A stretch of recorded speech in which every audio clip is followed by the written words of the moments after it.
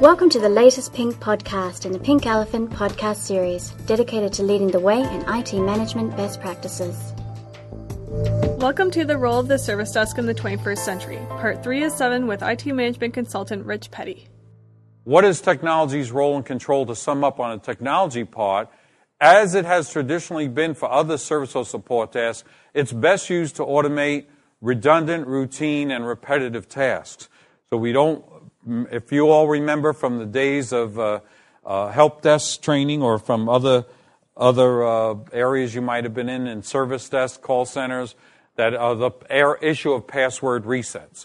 There's always a push to try to automate that. Why? Because it demotivated service desk people, all right, to have this routine, redundant task. And we don't want to demotivate and also have a dependency on the service desk to manage, if you will, and monitor any controls. Because if someone asks for a password reset, if you had to have a control there, wouldn't you want to know, well, what level of password and what area, what rights and access to give that person? So we had a very manual process. We look over here, we have ad hoc or manual automation, now very low automation, if you will. So therefore, the dependency on the service desk is very high, and that's where the risk is then also very high.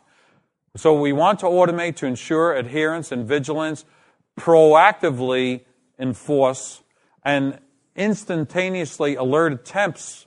I say attempts here, or actual breaches, because if someone tries to log into a particular sensitive area 3 times, let's say, trying 3, 5, 7 times, you probably want some level of automation to alert the service desk that someone's basically trying to hack the system.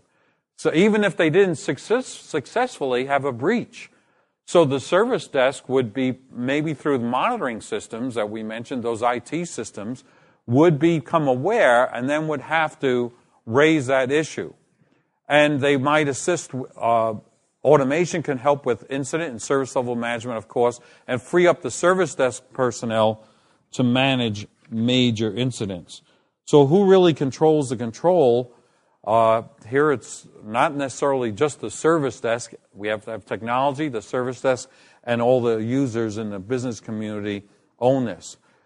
For business systems, the same benefits and governance is best managed using automation and education. All right, we will move forward here. Who really controls the controls? What we're trying to say is that, but all of the above, it isn't none of the above, all of the above owns controlling controls. And here's an interesting quote in that same Harvard Business Review article. A focus on a control environment ensures that the control themselves are the second and third lines of defense, not the first. I've read this several times, and this might be the first time you've seen it. Interesting. Second and third line of defense. Who's the first line in this quote?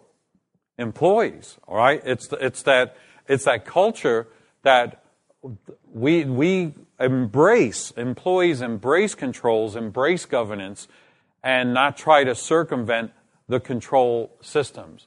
So what is the role of the service desk? Let me go over some of these here. In compliance and governance. First of all, the role has not changed in the area of SPOC, single point of contact.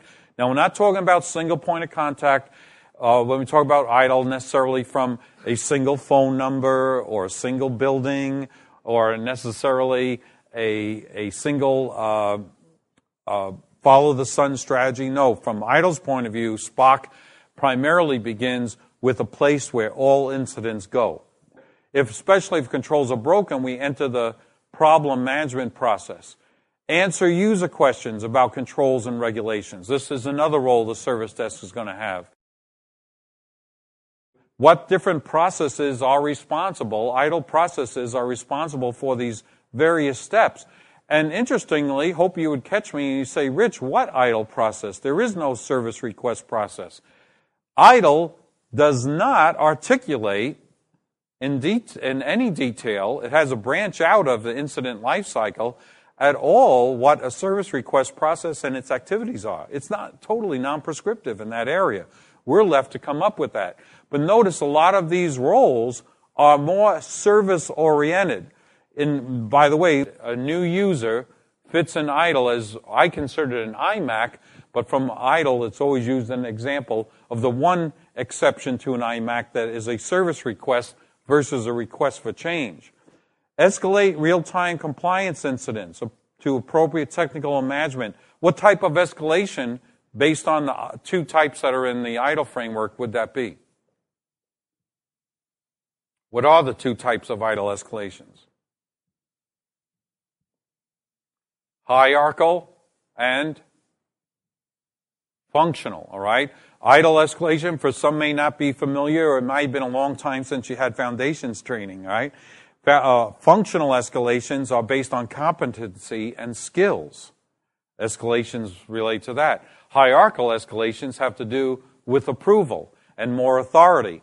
So you could say that when we escalate real-time compliance incidents to appropriate technical and management resources, it may be a technical or it may be a hierarchical escalation based on the particular incident. Again, so far, of these 6 of the 12 I'm going to present to you, the service desk role fits exactly into the framework as designed today. So the service desk of tomorrow, its role is going to be the same as it is today. Its role in helping with controls, governance, compliance, whatever labels you want to give it, is going to be very similar as it is today. We look at everything that comes into the service desk, all right, is an incident. If it's a broke-fix scenario, what process ends up taking over? Problem management, all right? So problem management process. If a request for information, documentation, or usage, what process? Service request. All right? And as I mentioned, this is not articulated or prescribed at all in idle. There's just a branch off out of the incident management lifecycle. Install, move, add, change. What process in idle? We'd have a request for change, wouldn't we? So we'd go into change management. Remember, the only IMAC that idle considers as a service request is a new user. A disaster. What process? Service continuity, right? Service continuity. All right? Security issues. Into a security process. So all are all well defined in idle as idle processes. Service requests, I mentioned, is not that well defined. It's not defined at all. It's just a branch off. You've been listening to Part 3 of The Role of the Service Desk in the 21st Century. Please join us next week as we present you with Part 4.